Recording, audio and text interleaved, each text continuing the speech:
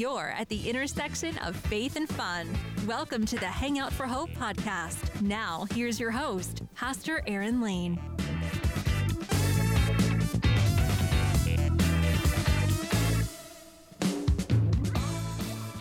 Well, hello, everyone, and welcome to another edition of Hangout for Hope, your spiritual pick-me-up that's just the right amount of time for this moment in time. It's great to be with you today. I know here in Columbus, Ohio, it is a gorgeous, beautiful day outside, but it's interesting. It looks beautiful. It looks amazing. It looks like I should just be able to go outside and just do whatever I want. However, it's still cold. And isn't that just the way life is sometimes? You're just like, hey, everything looks amazing, but underneath it all, it's kind of hard. I understand. And here at Hangout for Hope, what we want to do is be that spiritual pick-me-up. Hey, wherever you are, whatever you're going through, just know this. There are a couple things that are always true. Number one, God loves you. Number two, so do we. And we're glad you're here today. So thanks for tuning in. We have a special guest in my office. I'd usually say a studio, but I don't know. I guess my office is kind of a studio at this point. COVID's kind of made it that way. But here at Advent Lutheran Church, it is our outgoing, what is called LIC student. It is Jaron Summers. Hey, Jaron. Hi, pal. How are you? I'm doing well. It's I am curious. You're coming to the end of your time here. Your last time will be with us will be May 1st. It's coming up. It's coming up quick. I do have one question that maybe everyone hasn't quite figured out yet. What is LIC? What does that even mean? Yeah, that's a great question. LIC means learning in context. And it's like a mini internship I do for the first 2 years of my seminary experience. So over the course of my first 2 years, I spend some time doing, 6 to 10 hours a week at a local church here in Columbus, where next to my seminary, where I'm going to Trinity Lutheran Seminary at Capital University. The Trinity Lutheran Seminary at the Capital University. Anyway, go ahead. Yeah. So, in Columbus, I take classes full time over the course of the 2 years, and then I do this also as kind of like a mini internship to get me prepared for my full-time internship the last 2 years. Fantastic, and that's been the great thing is really having you here. It's been great, and obviously for many reasons because it's you, but also because it's fun to see how you bloom, you blossom. A lot of people say, "Oh, you're a pastor." You know, one of the biggest things that people have fear of, at least that I've been told, that is that, everyone's biggest fear is getting up in front of a crowd of people and talking. And yet that's what you're supposed to do as a pastor, right? Exactly, yeah. Yeah. And so learning how to do that, and be comfortable leading while also worshiping. How has that dichotomy gone where you're not, do you feel like you've learned how to worship while leading worship? Yeah, no, that's a great question. So I know many pastors who they don't feel like they're worshiping when they're leading worship. And so they look forward to like synod events or other events where they can just, sit there and worship. And I've had experience with that, especially towards the beginning. I found it really hard, like, being at Advent, leading worship. How is that worshipful? Whereas, at seminary, we worship every day and I'm just a participant just worshiping. But over time, I really found a way to bring those two together. And I think that's really just being mindful and being in the moment, and that's something you've really taught me, which is, as long as the gospel's spoken, as long as there's the sacraments, everything's okay. And to me, I really held on to that and taking a moment for deep breaths and really just being in the moment and not really trying to think about a schedule or a set way worship goes, but kind of just letting it happen as God intends it to happen. And that really has been liberating for me. Well, I'm glad to hear that. And yes, that's something I learned from one of my supervisors long time ago. So I'm glad, back in the dark ages when I was in seminary, but to be able to have that attitude of the way it happens is the way we planned it. And what's even cooler is the way it happens is maybe the way God planned it. I mean, again, we have to allow for the Holy Spirit to go in there, because if not, then what are we doing? Yeah. Does that make sense? Yeah. Yeah. So it's been great worshiping with you. Jaron has been with us as part of our worship life here in the last year and a half. Obviously a big part of Sunday school. If you follow us at adventelc.org on Facebook, Instagram, or Twitter, you will see a picture of it. Just look a little bit on our timeline. You'll see Jaron and another staffer, our digital content manager, Tony, who brings us donuts every week. Yep. Tell me that is not the best fringe benefit. Oh my gosh. Yeah, Tony goes to Honey Dip Diner right down the road on Kenny Road, just FYI, and they make these donuts, and are they called Bismarcks? Is that what they Bismarcks? Okay. I know some people call them Long Johns, but I always forget which one it's supposed to be. But man, they are so good. Cream filled goodness. It's absolutely horrible for your body, but amazing for your soul on a Sunday morning. So anyway, shout out to Tony for that. We've heard a lot from you from preaching. Of course, I will say a highlight for me, having you as a student was the time where, for the first time in 17 years of ministry, I overslept, and you had to do the sermon, and we had a baptism at that service, at the early service of all times. And I totally slept in, and I live in about 20 minutes away. And Jaron called me at 8:28 with service starting at 8:30. Hey, are you coming in today? What was it like to make that phone call? It was nerve-wracking, I'll say, because I realized that most importantly, I was going to have to probably preach something. And the gospel text for that day was Jesus' teaching on divorce, which is not an easy... Oh, come on. That's so problem. Yeah.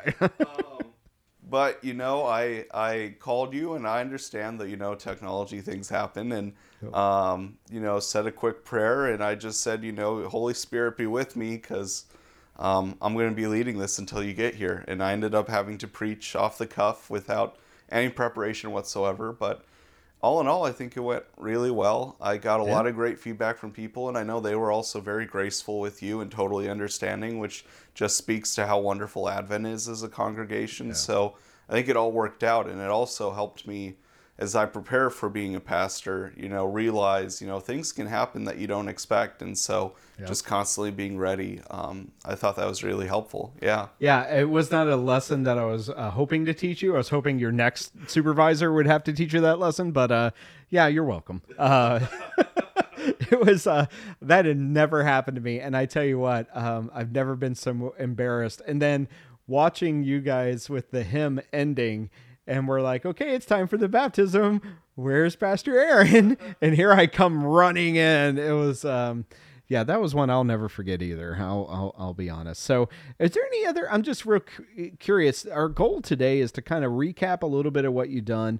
And then also I'm really curious, and maybe our listeners are too, about your call story, about how do you know when you're called by God to do anything? I mean, let alone become a pastor, but how do we discern, is it my voice saying that I should do this? Is it God's voice? Those kind of things.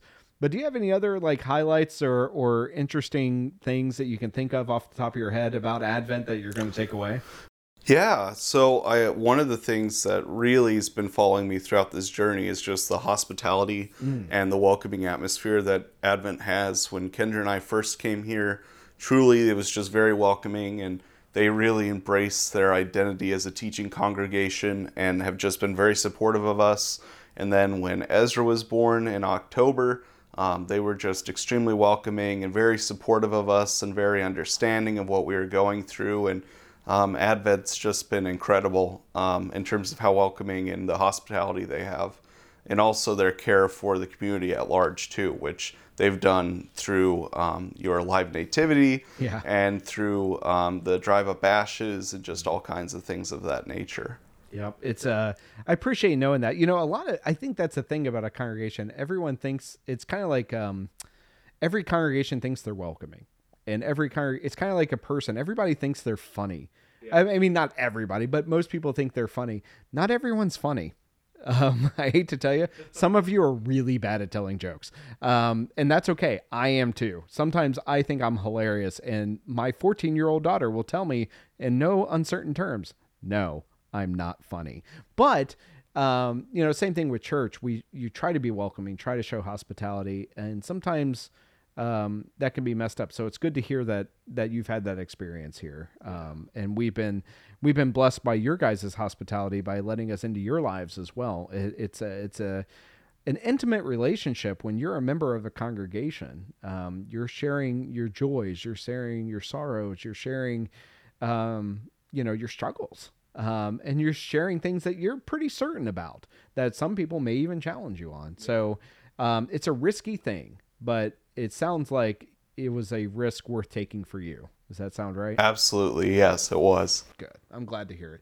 Well, I know you probably get this a lot, especially being a younger guy. I know you attend, I attended the same seminary. And in fact, one of my classmates is your direct supervisor now. That is really cool. Pastor Julie Martin Hudson. Hi, Pastor Julie, if you're listening. But one of the things I know I was asked over and over again in seminary was why a call to ministry to word and sacrament. So maybe we should back up a little bit. When we say ministry of word and sacrament, is there another kind of ministry? Maybe we should explain that a little. Yeah, so there's ministry of word and sacrament, and then ministry of word and service. Okay. Word and service, usually you'll get the title of deacon, or there are members of the deaconess community.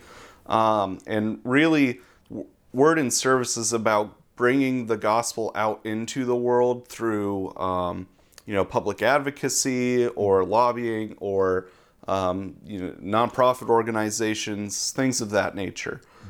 Whereas word and sacrament is still about bringing the gospel into the world, but as a parish minister, as someone who oversees the sacraments of baptism and the Eucharist, and really has more of a parish setting more often than not.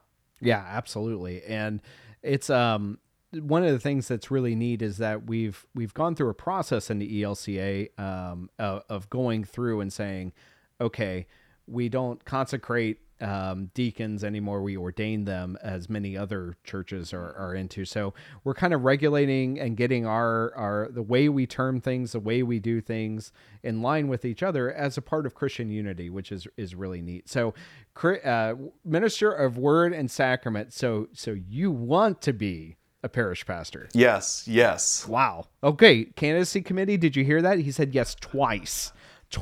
That's right. So when did this begin? I mean, I guess the people that need to know that there are steps to becoming an ordained minister of word and sacrament, and of course that means you have to have an undergraduate degree, so a bachelor's degree. Does it matter what your bachelor's degree is in? No, it does not. Mm-mm. Wow. So what's yours in? Mine's in social studies education. So I was a licensed teacher to teach history and political science from grades 6 through 12 in Indiana. Nice. Okay. So, and interesting, Jaron and I have a similar background. My undergrad degree is also from Capital University, but in elementary education. So mine were just younger and about Ohio history, which I don't think they teach in Indiana. No, they don't. They don't teach that. So licensed to teach. Where'd you go to college? I went to Ball State University, Hey. the Harvard of the Heartland. So, as we call it, The Harvard of the Heartland. I love that. That's great. Ball State. Okay, and that's awesome. And so. Then the next step to becoming a pastor is that you have dual tracks. You have to be into a seminary, and then you have this other thing called candidacy. Yeah. So the academic part, Master of Divinity, it's a 4-year master's degree. So you have all your academics. Now, what's candidacy? Yeah, so candidacy, I go through my synod, which is the IK Synod, Indiana, Kentucky Synod, and there's 3 steps to that. There's entrance, where I interview and they say, yes, we think that you could end up in ministry and we'll support you. Or they could say, no, ministry is not for you, and you either get waitlisted or you just get rejected. Mm-hmm. And then you get endorsement, where they, midway through, so your second year of seminary, the candidacy committee meets with you and says, we want to see that you're learning and progressing and that you still have a heart for ministry, and then they'll accept you or reject you or waitlist you again. Mm-hmm. And then at the end, they will come to determine whether you should be ordained or not. And then that'll be your final step towards your 4th year of your seminary program. And then after that will be your ordination. Whew. Boy, that's a lot of steps. And really, just so you as a listener understand, you really can get tripped up any part of the way. And when you do, it's very difficult. There's a lot of what we would call flaming hoops that you go through, but it's on purpose. The scripture tells us that those who teach and those who preach will be judged more harshly. And so we really want to make sure that theology is right. We want to put healthy people out into the world, not because they're healthy and an example, shining example to follow, but because, we don't want to become like Peter was at that one point in scripture where Jesus says you have become a stumbling block. And remember, Peter was called a stumbling block right after he confessed Jesus as the Son of God. So, it's one of those things where we really want to be very intentional about who we're putting into pulpits and who we are going out to represent Jesus Christ. And it's not exclusivism, it's just intentionality. That's really a big thing. So I'm so glad so far so good. You've passed, 2 out of the 3 with candidacy, right? Entrance and endorsement. And now you're finished up your 2nd year of seminary. And now you're going on to internship. And where is that again? That'll be at Holy Trinity Lutheran Church of Upper Arlington. So literally 5 minutes down the road from Advent. All right. Well, I guess we'll still have to meet at that Thai place on Lane Avenue. Of course. Yeah, yes. The Thai place is way to go. Boy, I tell you what, if you have not been to Thai's Asian Bistro on Lane Avenue and you have $10 burning in your pocket, don't worry. Spend that $10 and get a plate that'll serve you for what? I'd say 2 or 3 meals. 2 or 3, absolutely. Yeah. It's huge. It's just huge. So anyways, all right. So today's call story, that's really our focus today. And it's interesting because knowing your story, so many of us are going through life and we're trying to get to that next chapter. Part of seminary is trying to understand who you are as a person in ministry and also understanding your call story. So, can you explain to us, or maybe just tell us the story of how you felt God's pull, that tug, or was it an audible voice? I mean, how did you get to the point where you're like, yep, I know God wants me to be a pastor? Yeah, so it was an amazing journey. I grew up originally attending a church, Church of the Nazarene, which was more of an evangelical fundamentalist church. And it scarred me spiritually in many ways, and had a bad experience. And so I left church, and I was unchurched until college. Wow. From 8th grade until college, I dropped everything I'd ever learned. And I said I just wanted to know what I always believed in God. I just didn't know how to understand God. And so I dropped everything I knew and just started reading all about all of the religions in the world, reading different religious texts like the Quran and Bhagavad Gita and all kinds of things like that. And then there was something tugging in me at the very beginning of college. I had friends who were Christian, and there was something captivating, and I couldn't put my finger on that. And so I came back and said, I got the courage and said, maybe Christianity didn't have to be what my experience was in the beginning. Maybe Christianity could be different and more loving and more grace-filled than what I grew up with. And that ended up being the case. I was dating my wife at the time, and we made a list of 10 churches to attend. The first church was Holy Trinity Lutheran Church in Muncie, Indiana. I was just drawn to Lutheran theology and Lutheran worship. And so I just said, let's try this out. We went there one Sunday and we never checked out any of the other churches. We attended there every Sunday until I went to seminary. Wow. You knew it just kind of happened that way. It kind of happened. And really it was just, you walked in, you felt the love of God, and you felt the love of Christ. And you could feel Christ's presence. These people were truly living out their beliefs. It was a loving congregation. I didn't walk in, they weren't instantly asking me for donations, or they weren't, asking when were you saved or anything like that. Wow. It was, truly hey, welcome, let's teach you about Christ. And Kendra and I were both baptized there, and we were married by the pastor. The church I grew up in did not practice infant baptism very often. So I was baptized as an adult. And then after being baptized and married, throughout that time, we just got very, very involved, my wife and I.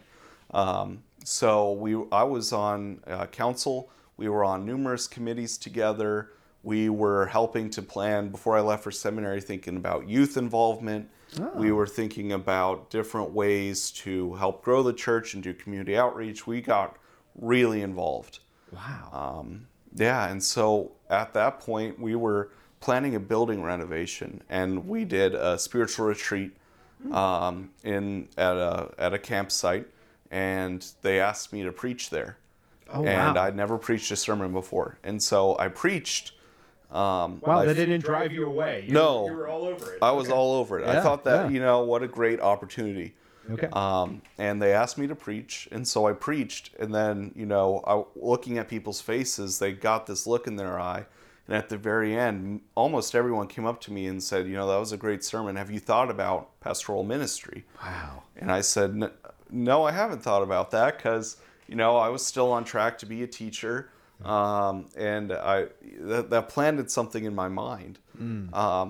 And then I went on, I was doing student teaching, and I was doing substitute teaching. And what I realized is that during the day, 10 out of 10 times, I wished I was doing work at the church.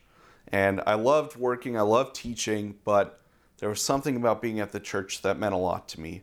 And I was teaching at an inner city school in the Rust Belt in Indiana. And, a lot of these kids, I remember I was lecturing on the French Revolution. And a lot Everyone's favorite topic. Yes, Everyone's exactly. favorite topic. And these kids were absolutely enthused. Sure they were. But, a lot of these kids, their main dream in life was to be a manager at a restaurant or at a McDonald's, or to, they were going to stay in their community, and their main goal in life wasn't to learn history and then apply it. A lot of these kids were just trying to survive. Sure. And so I ended up ministering to them. Now in a public school, you can't bring up God or Jesus and stuff, but ministering to them into a way, kids who had suicidal ideations, who were being abused, just coming to me and finding me and just talking to me on their lunch breaks or anything. Wow. And just being there for them. And that really lit my soul on fire. And then being at the church, I got more involved with ministry, and that set my soul on fire. And they kept, just being there in that ministry position, at school, but also at the church, just set my soul on fire. And I was asked to preach some more, and more often people were saying, have you considered this? And in the Lutheran Church, we call that our external call. Right. People, it wasn't so much a feeling inside me that would be internal call. It was external call. People saying, hey, this is someone displaying leadership skills, displaying gifts for ministry that we think would benefit Christ Church. And more people said that, and I eventually made the decision, let's give seminary a try. Yeah. I would much rather be at the church than in a public school. Not that I didn't like teaching, but there was something about teaching the gospel that really called to me, and that was more an internal call. So I had that external call and an internal call. And I remember telling people, like, the first person I told was my wife. I said, hey, what do you think about me going to seminary? And she's like, well, about time. I thought that since I first met you. They always know before we know. Yes. Oh, I mean, that's always the way it happens. And it was the same with my parents and my grandparents. They said, well, it's about time. And I said, why didn't you tell me? And they said, well, we wanted you to figure it out for yourself. So, wow. I came. And there's something to that. There is something to that, yeah. And there, I just went to seminary and I started, and now I'm going on my third year. Wow. And truly, this is the first time in life I know I am where I should be at. I don't feel like I'm faking it or forcing something to happen that shouldn't be. I feel like, just with everything God's brought me through and where I'm at, I feel like I'm truly at where I need to be. Yeah, you seem like you're in a rhythm. Yeah. You really do. It seems like, as I have seen you as a supervisor grow in the last year and a half, you seem more comfortable in your own skin. And it's interesting. I mean, one of the first things that many people are taught is to not talk about certain topics in public. Yes. Don't talk about politics. Don't talk about religion. And here you are standing up in front of people doing a scary thing and talking about not just religion, but Jesus, the gospel. I mean, that's huge. That's really, and so, and being able to use those teaching skills that you probably acquired in undergrad, I'm sure that was probably helpful. It was really helpful. And Yeah. I am very thankful that God led me through that route, because now I approach teaching the gospel in a way that would be effectual for adults or older youth. And now I'm working on skills with teaching it to the younger kiddos, but teaching, those middle schoolers, those high schoolers, that's been a real gift. And I think they're the ones who need the gospel the most, and where we're at in society right now. Yeah, I mean, and studies will show, to back up what you're saying, studies will show us that 18 to 35-year-old age range is usually the biggest gap that we see in many churches. And so, my question isn't really what is the age gap, 18 to 35, but why is that the gap? And I get part of it. You're out on your own. Religion isn't always, the top of everybody's list. You're trying to understand who you are as a person. And, I would hope that spirituality would be a part of who you are as a person, but it does lead me to wonder what was happening in the years as far as if they were involved in ministry, 17 years old, 16-year-olds, 15-year-olds, what was it that when they got out on their own at 18 that it didn't seem to stick? Yeah. Does that make sense? It does make sense. And I don't, only God knows truly, right? True. Yes. But from my own experience, I'm 24 years old, and people in my generation, they're very spiritual. They're not religious as in belonging to like a mosque or a church or a synagogue, but they're very spiritual. They believe in God, but they can't really put their finger on, who God is or what God's doing. And I think a lot of that is that the church has hurt people in the past. And unfortunately, there's that turns into a narrative and the media jumps on it. And, growing up in more exclusive churches that aren't as welcoming to youth, that can have a pretty big impact on people. Well, and even in your experience, we've seen where you as a young person giving a leadership role as much as not just being an acolyte, not that there's no small roles, right? Okay. Yeah. Like in theater, there's no small roles, kind of thing. But to be given the responsibility to preach. Yeah. Not only, I'm sure, does that nerve wrack you, but also honors you. It does. To be able to do that. And so I think the church and Advent's moved in this direction a lot, but there are a lot of churches, I think, that have this sort of ageism about, if you're a youth, well, you need to be an adult to do these kind of things. And, I think if Jesus tells us in the Gospels to become like children, then we probably should be listening to the children. And what are they telling us about God? Because I know a lot of youth, a lot of kiddos, specifically younger ones, who have an amazing connection with God, but no one's listening to them.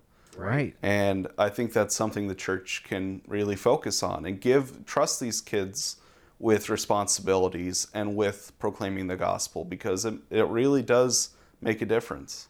Absolutely it does. I know just watching some of our youth obviously minister to us through their vocal music. Yeah. And that is them proclaiming as much as it is if Jaron or I are preaching. That is proclamation as much as dancing is, or we don't really dance here in the Lutheran Church. That's not our jam.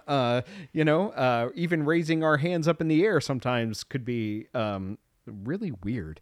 And that just feels different.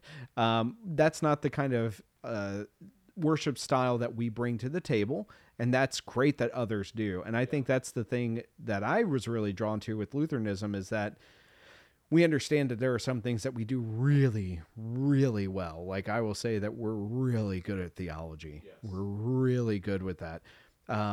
We're really good with service. Literally our slogan is God's work, our hands. I mean, that's the ELCA's tagline. And we try to live into that as much as we can. I think, we should be able to, the church needs to leave the building every once in a while.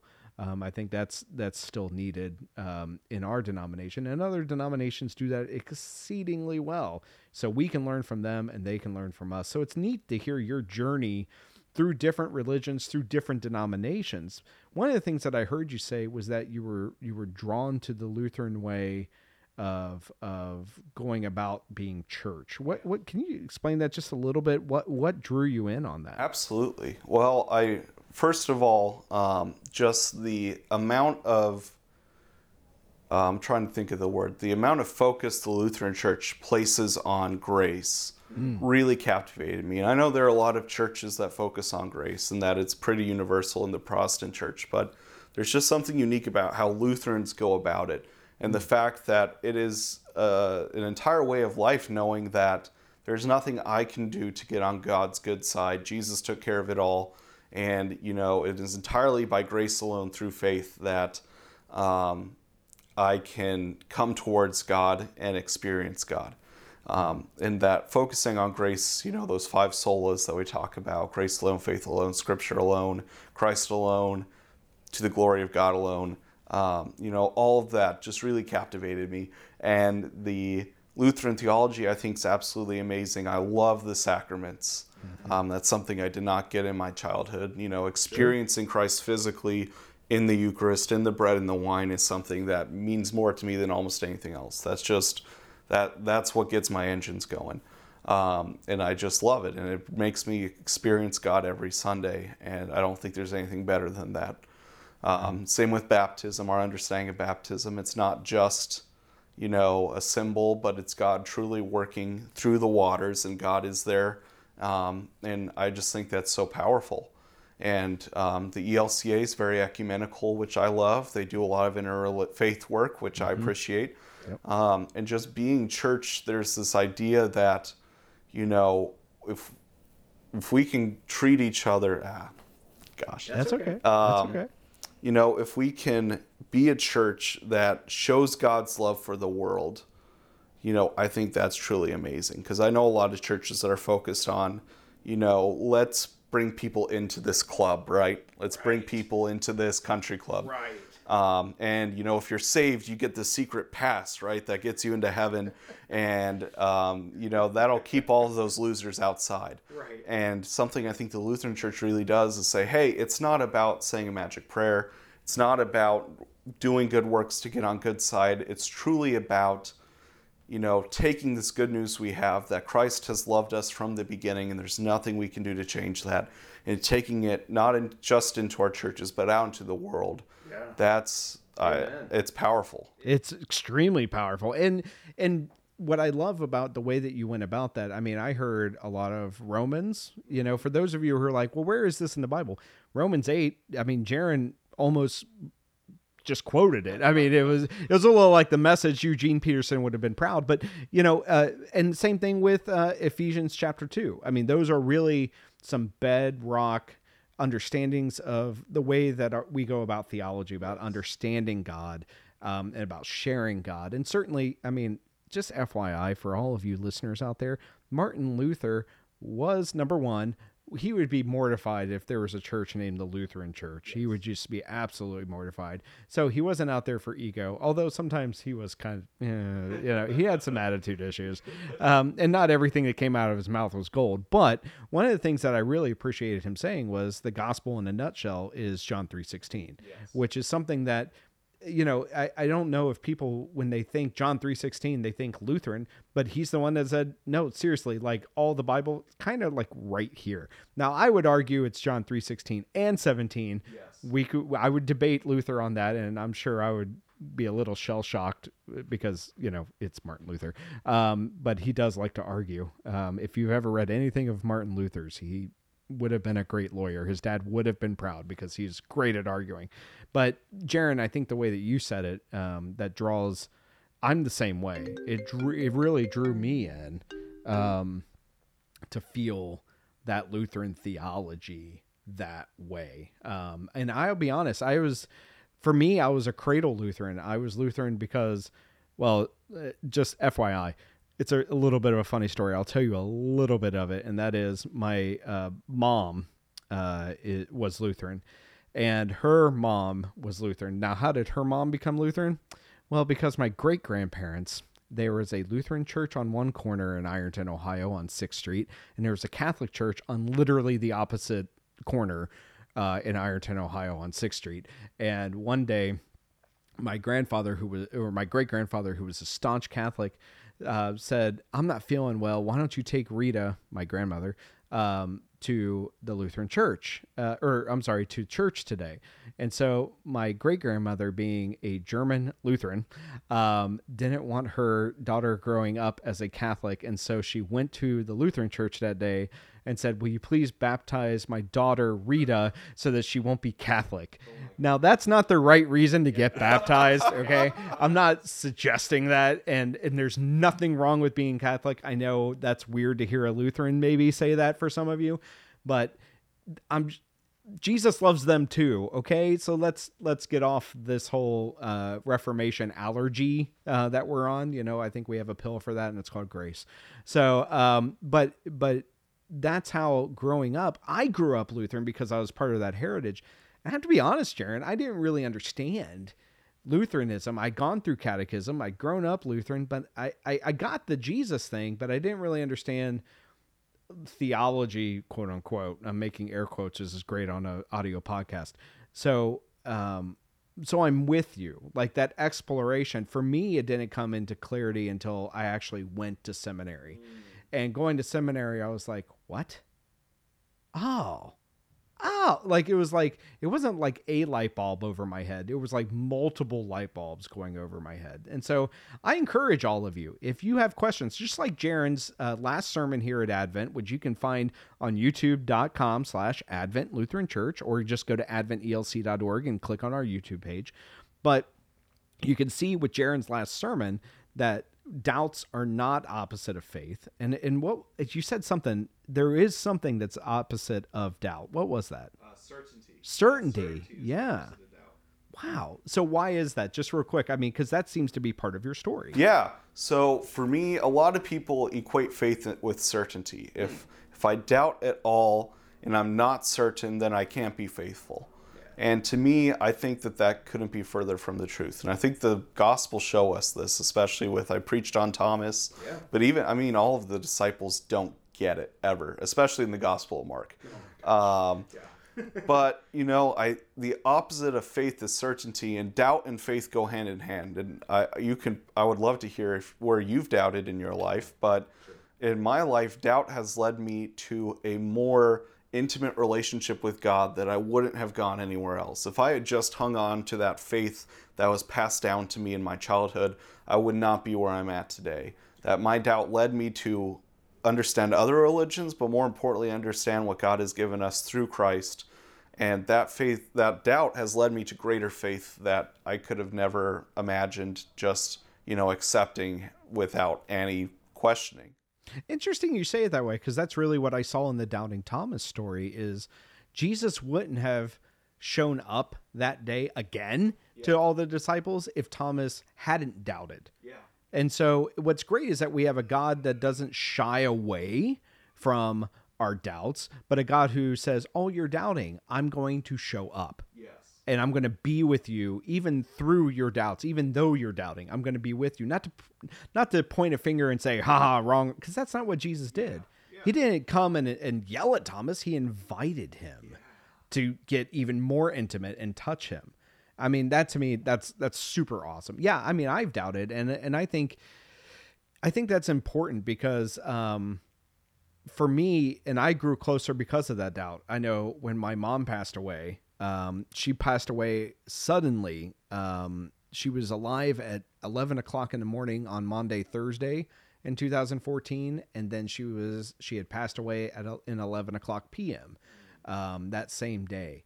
And so I did take Maundy, Thursday, and Good Friday away, but then I got up and I preached Easter.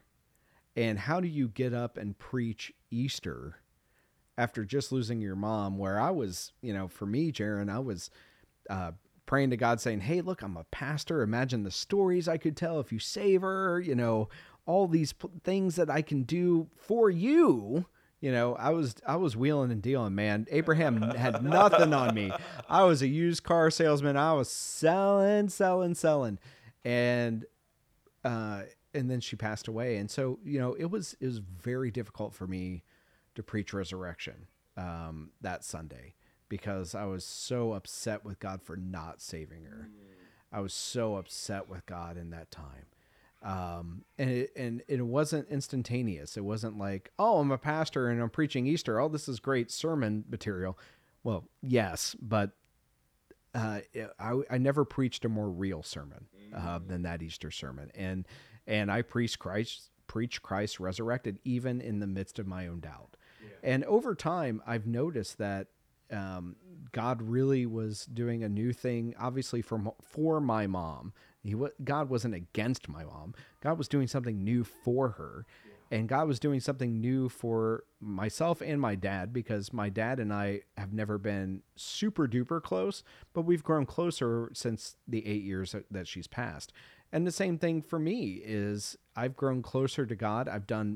I'm much better. I hate to say it this way, but I'm much better at funerals now because I understand the grief in a more intimate way. And so God's teaching me something new, and God was teaching me, Aaron, my grace is enough. My grace is enough. It's enough for your mom right now, and it's enough for you. Accept it, embrace it. And that was something that God really worked on my heart with. And I'm so glad that God didn't give up on me, even in the midst of doubts. And what you say is true for sure, Jaron. God doesn't give up on us. That's evidenced in Jesus Christ, evidenced over and over again. So I'm so glad that the Holy Spirit brought you here. I'm so glad that Pastor Julie, listened to the Holy Spirit and assigned you to our congregation here at Advent, this family of faith. It has been truly a pleasure. Thanks for being on Hang Out for Hope today. It's been amazing. Do you have anything else you want to say for prosperity's sake here? Do you want any last words to the audience? Yeah, I would just, for one, like to thank Advent for all that they've done and for helping me grow. I feel more confident than I ever have in my calling, and I feel more firm than I ever have. And Advent's just been wonderful, and I love all the people at Advent, and I'm going to miss them, but I will continue praying for them, and I just thank them for all they've done. And I want to thank you for all you've done too, and for just being an amazing supervisor and mentor, and we'll definitely be keeping in touch for sure. So. For sure. And especially just being on the other side of town, I have a feeling there might be some bridge ministry happening. I'm hoping, yes, God willing. God willing, and the creek don't rise. That's right. Well, everybody, thanks again for being here for Hang Out for Hope. Thanks for sticking with us on this podcast. It's been a blessing to have you with us. We're going to be, again, doing some different things on Hang Out for Hope. We're going to be doing interviews. You're going to hear sermons. Next week, you are going to hear a sermon done by the bishop, Bishop Greg Palmer, of the United Methodist Church, who is going to be preaching here at Advent on Sunday, May 1st. He is going to be preaching at an ecumenical service put on by the Race Relations Committee of the Southern Ohio Synod of the ELCA. And so we're going to have bishops from the Episcopal Church, from the Methodist Church, and the Lutheran Church, the ELCA, coming together to do a ministry ecumenical service based in baptism. So should be great. I'm really looking forward to it. Of course, you're welcome to attend if you listen to this before May 1st. But if you listen to it after May 1st, well, then what are you doing? Turn into the next podcast and you'll hear it right then. So this is Pastor Aaron Lane. Thanks for tuning in. And I'll remind you to take care to give care in the name of the one from whom all blessings flow. Have a wonderful rest of your day.